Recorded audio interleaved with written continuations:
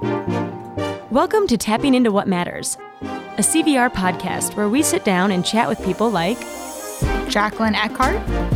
Jacqueline, what matters to you? Authenticity.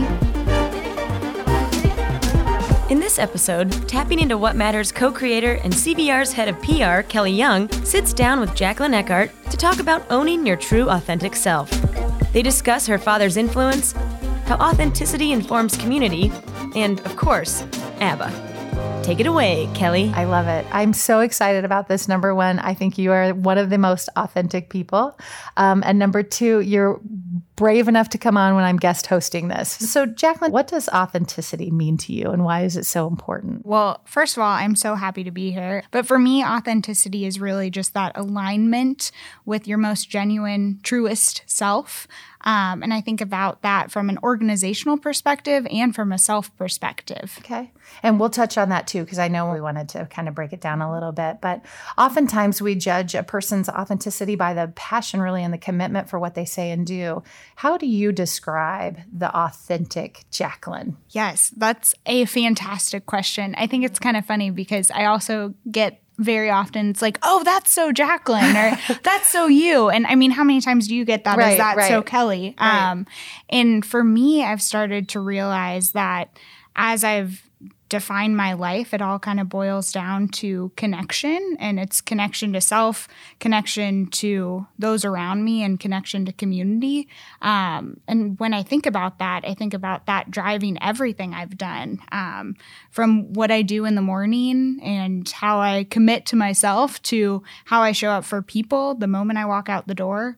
And to really how I've driven my life passion of working for a nonprofit that's impacting the city. So, okay, we'll talk about that morning routine because you wrote that back in my questionnaire, and I was like, okay, what's her morning routine? I know, and it's interesting from like a standpoint of when we do these things, you know, at work, or you fill out those name tags where it's like, what's the most interesting fact about you? Mine's always, I get more done in the morning than I would ever get done by 12 o'clock than most people.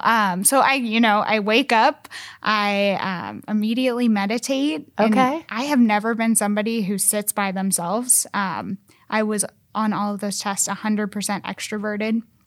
And I don't know if you're like that at all, but it's slightly ridiculous. How can you be 100% extroverted? Sure. So as I've grown older, I've realized I've had to have time for myself and sit down. So it's a great way. I use that little Insight timer, if you've ever checked that out. I haven't. Is that an app? Yes, highly There's an recommend. app for that? There's an app for that. Of course there is. Go in there and you set your little timer on what you want to meditate to, how long you want to meditate to, and then you go from there. Okay. And then I always do a workout, whether I'm teaching. I teach a cycle bar class, which is a great way to kind of immediately get that extrovert energy out, and then kind of get that, body rolling. And then I come back, sit down, have a cup of coffee, and kind of get my mind right. And it's finding that morning routine that's authentic to yourself, right? Like, I know I'm not going to wake up in the morning and read a book, but I found the 3 simple things that help me kind of set who I am and how I can be the best person the rest of the day. And you do that all before what time? So normally I get up at 4. Oh my gosh. So it helps that my husband's an engineer and has to be at work by 6 a.m. Okay. So, wow. Yeah. Okay. I'm thinking like, what did I have to still? You could probably do it at 5. I think a lot of people could do it at 5. Yeah. Or 6. Yeah. So what time is your cycle bar class? 5:45. Okay. Yes. Okay. Because I wanted to talk about that too, because I know last year when I saw you sometime last year, you were actually going through the training with that as well too, and you were so nervous about that, but you obviously passed all that. And talk about like authenticity, right? It's you are having to be this person who is up there motivating people to be their best, most authentic self. And you can't do that without showing up for yourself and being the person you should be. So when I get up there, I'm my true Jacqueline. It's ridiculous, a little cheesy, a little nutty, all in, Love it. just totally myself. So, What's your soundtrack? I'm sure you have a couple, right? Some real good throwbacks. I love a good Gloria. Okay. Get you going. I love some old hip hop, and then I'm all about the bangers, EDM. Really? So, yeah. Okay, I love it. So Cycle Bar, which one? Is there a couple, right? Carmel and Traders Point. Yeah. Okay. All right. So we'll have to make sure people are checking on that. Yeah. So we had to break down authenticity for you and in your life. There's really 3 parts to that, and you touched a little bit on it, but personal, organizational, and community. So I really want to break that down a little bit and look at each one and really what that means to you. So we talked maybe a little bit about the morning already, about your approach to everything in life, your morning routine, your relationships, and cycling. But is there anything else to that? I know you mentioned also leading and mentoring as well, but talk about that personal, true to yourself, authentic. And I would say the most authentic person I know is my father. And I witnessed that from a young age. He was always very entrepreneurial. He still is to this day, always doing something totally different. And he really leads like himself. And I've just never seen anyone truly lead that way. And we witnessed it at home. He was so himself at home and so himself at work. And that has been a huge motivator into how I approach everything. And I think it's something that his people watched. And it's something that we've seen success in. And then I've been really blessed with some incredible leaders in my career. I mean, I looked at Kira Amstutz at Indiana Humanities, who is one of the best people, and she is just authentically, enthusiastically herself. And she comes to a meeting and leads just the way you would expect her to lead. And same with my current boss, Bob Schultz, the same way. And it's just, I've been blessed to watch that and apply that to how I approach my conversations with interns and conversations with my own mentees of here's how you approach your situation. And I think we all kind of need to look at that a little bit differently of how you show up and impact the others around you, because there's serious power in that. Yeah, I love that you said that. Do you think with your dad, you knew that as a kid, or was it as an adult that you picked that up? I think we learned it differently when we were kids, right? I think we learned how to be ourselves. I have 2 twin brothers. Okay. And so I was the only girl, and I was, they always are like, it's all about Jacqueline. It's all about you. But I learned to become a leader when I was younger and learned I am the oldest. Okay. And kind of learned to show up that way. And they might call it bossy or some other word. But, I think that has kind of stayed with me throughout my life. And he was always encouraging us of trying to find, what was right for us. And I think now it looks like leadership. When we were younger, we just thought, he was pushing us in the right direction. I hope he's listening to this, yes, right? We'll I'm sure he would. He's the best. he's following your success as well, too, I'm sure. So you're at downtown Indy now. Talk about your first job and some of the lessons learned along the way. So I think it all kind of goes back to where I ended up for school as well, too. So I'm originally from Columbus, Ohio. Okay. Ended up at Butler. Okay. It was that small school, intimate feel, which I knew was important to who I am as a person. So it allowed me to kind of blossom, be a big fish in a small pond, connect to the right people, and connect to people who challenged me and made me a better person and professional. So I ended up at the Conrad right after school as PR and marketing manager there for 2 years. And that, from a standpoint, was totally me because it was challenging me. It was outside the box. It was something different. And I worked with some incredible people there to really reach and advertise experiences, which that is all back to that connection, right? And after that, I was at Indiana Humanities, which was that perfect blend of relationships and helping our state and people kind of think a little bit differently and connect to their neighbors and connect to themselves. And then after that, I was there for about 2.5 years as a communications and community relations manager. We did incredible work all around the state. I went from, luxury hotels to building campfires with beer and trying to like roast hot dogs and build a fire, which was not me at all. And everyone knew it. And I looked ridiculous. And my coworkers still this day gave me would give me crap. It was terrible. But we did such amazing work, and there were so many cool things that we did when you focused on that power of connecting people and, you know, thinking outside of what we normally would talk about. And then I ended up at Downtown Indy, so I'm our Associate Director of PR and Engagement, and my focus there is really on connecting our brand and our organization to our public. So whether that be corporate members, whether that be the community, media, stakeholders. Downtown Indy Inc. is the nonprofit solely focused on downtown success from an economic success standpoint, a livability standpoint, and vitality. So we say we're the only organization that focuses on downtown.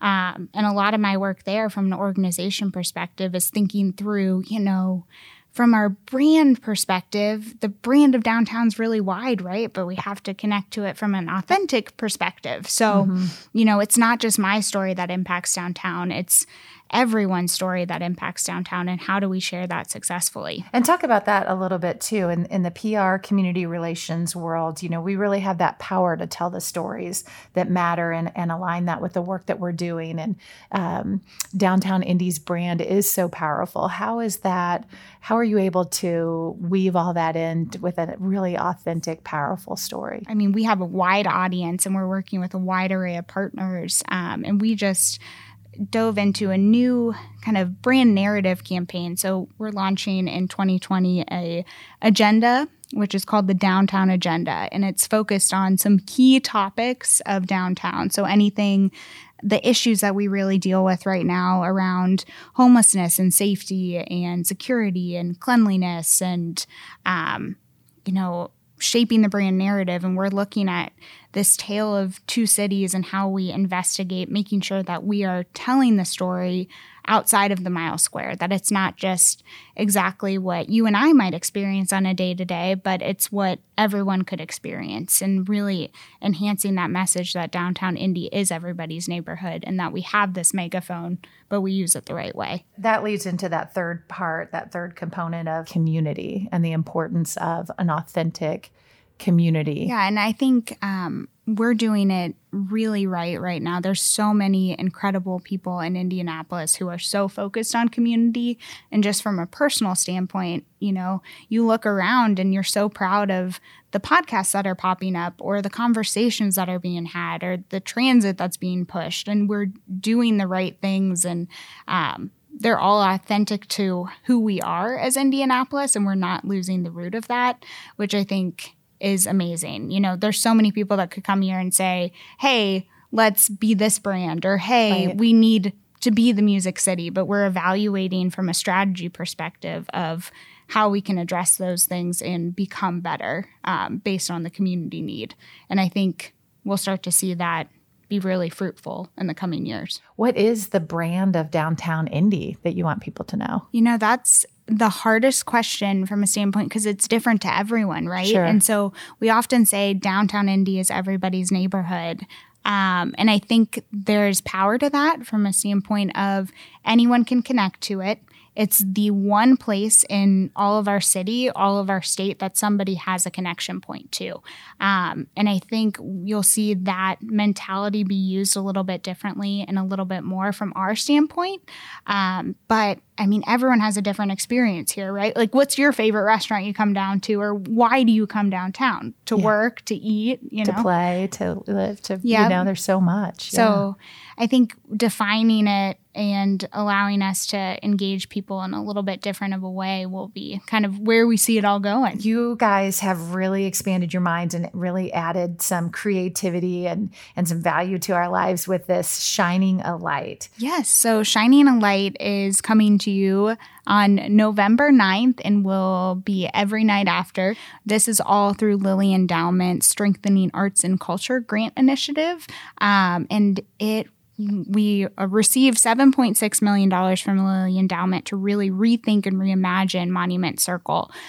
So Monument Circle, our key gathering place of downtown, it's a crossroads of art, culture, business, civic space, and it's really been poorly underutilized. So we thought about, what would activate that, what would allow people to come out there, interact, and kind of utilize what is already there from a standpoint of the buildings, the facades, and just the ideal gathering space. So we created this project that will video map the buildings. And so from the Circle Tower building or Novel Co-working to IPL, you will see video mapping every single night of the year at 6:30 p.m. until about March, and then it'll coordinate with dusk.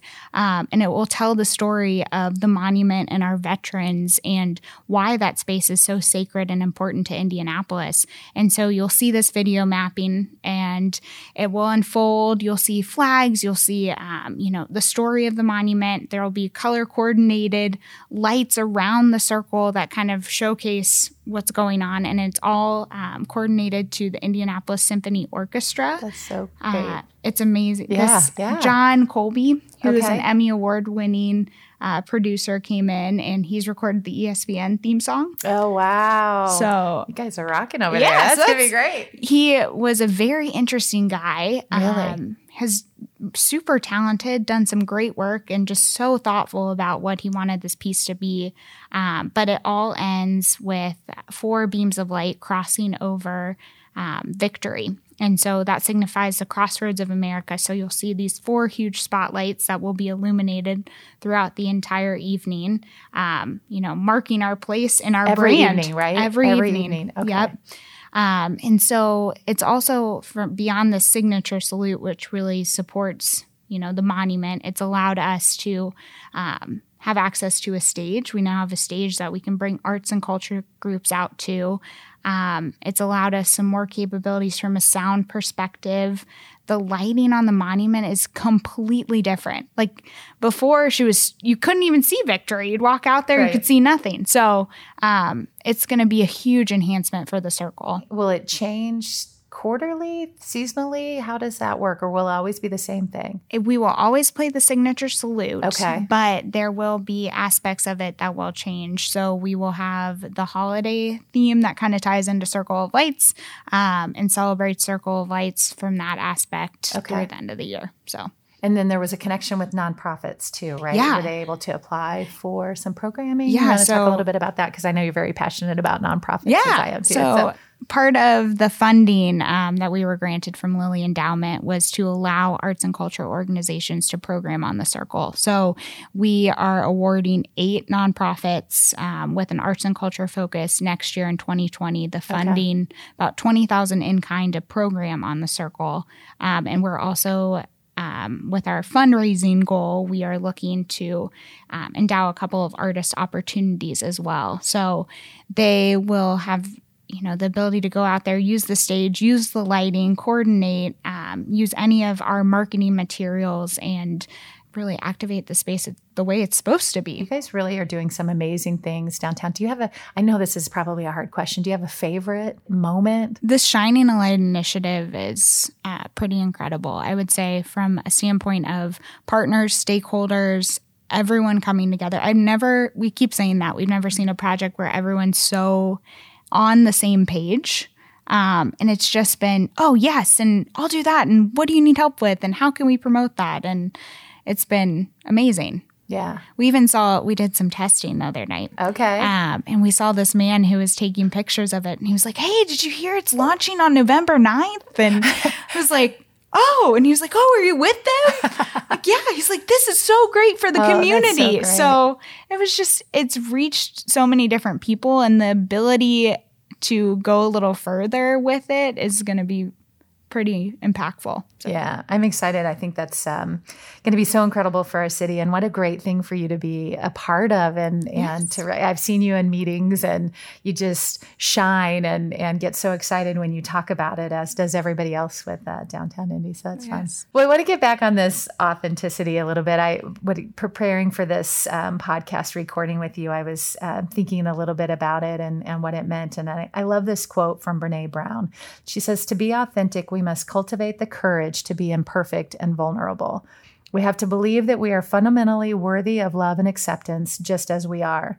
I've learned that there's no better way to invite more grace, gratitude, and joy into our lives than by mindfully practicing authenticity."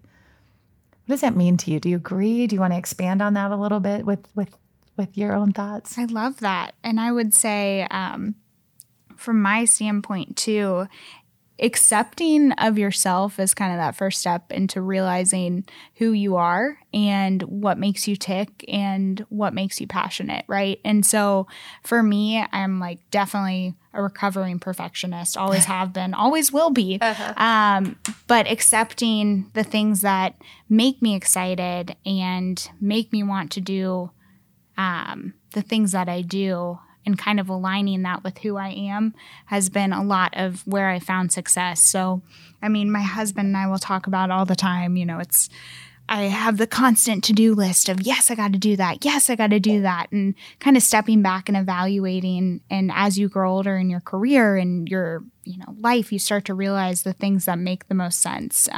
What about you?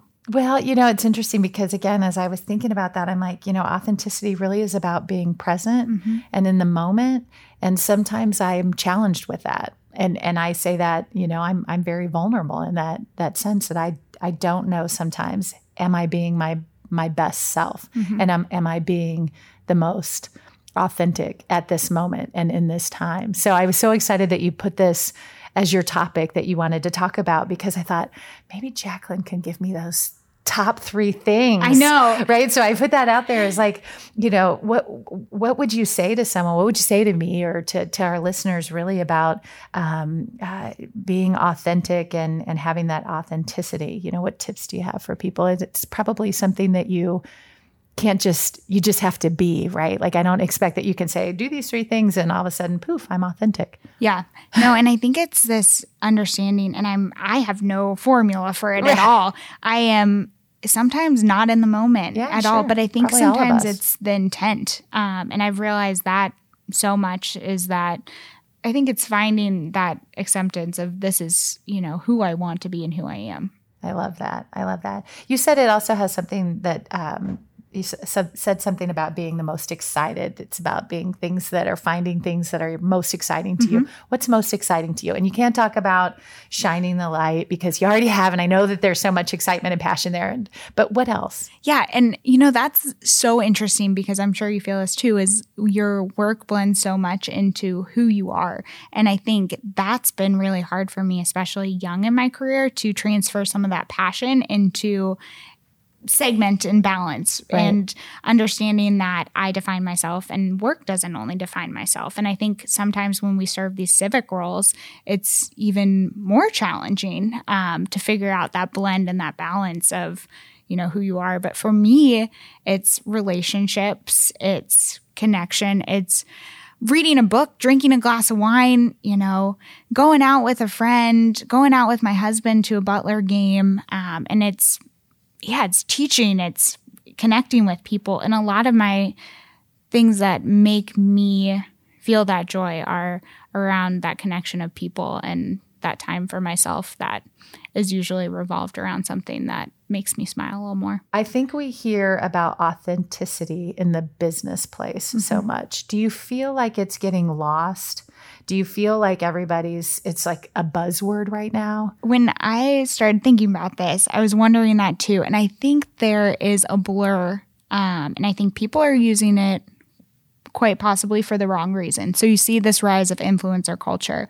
And from a marketing perspective, there's so much power in influencer culture of using somebody's authentic, organic message, but we're now crafting it.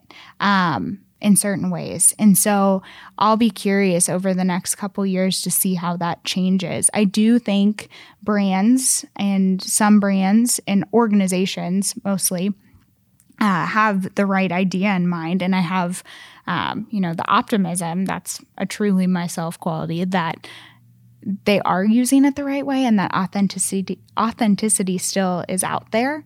Right. But I think now that we have social media and we do have these influencers, it's totally blurring. So I think you have to just kind of pick through it with more of a fine-tooth comb of what's real and what's not. I know they say being authentic is really being true to yourself. So is it Oscar Wilde who says, be yourself, everyone else is already taken? But just for fun, okay, play along. I'm ready. Okay. If you could be anyone else in this world right now, who would you be and why? Oh my gosh. Can they be living or they dead? Can be whoever. Yeah, okay. Sure. I think I'd have to be a combination. Yes. Okay. It would have to be like a multiple combination. I think I'd be a little bit ABBA. I think I would, from a standpoint of like performing, I feel like they were themselves. Most of my most joyous times come from turning on ABBA and drinking a glass of wine and dancing in my kitchen. So there's that. Okay. So little ABBA.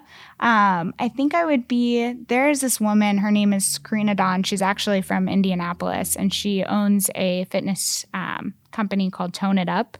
And she is kind of the ideal wellness leader from a standpoint of meditation, working out and kind of doing it right from a business perspective. So I really respect her. And now I want to know, like, what's your favorite ABBA song? Oh my gosh. Super Trooper. I love it. That's so funny. I would sing it, but nobody would ever turn this on again. So. I just actually watched Mamma Mia at Civic. It was at Civic Theater recently. Did you? Yes. And so that's funny. That song has been playing in my head a lot. Yeah. And my 17-year-old daughter loves it. And oh my we listen gosh. to it a lot. It's such a perfect mom and daughter song. But again, I'm not going to sing it either. So. And then, I don't know.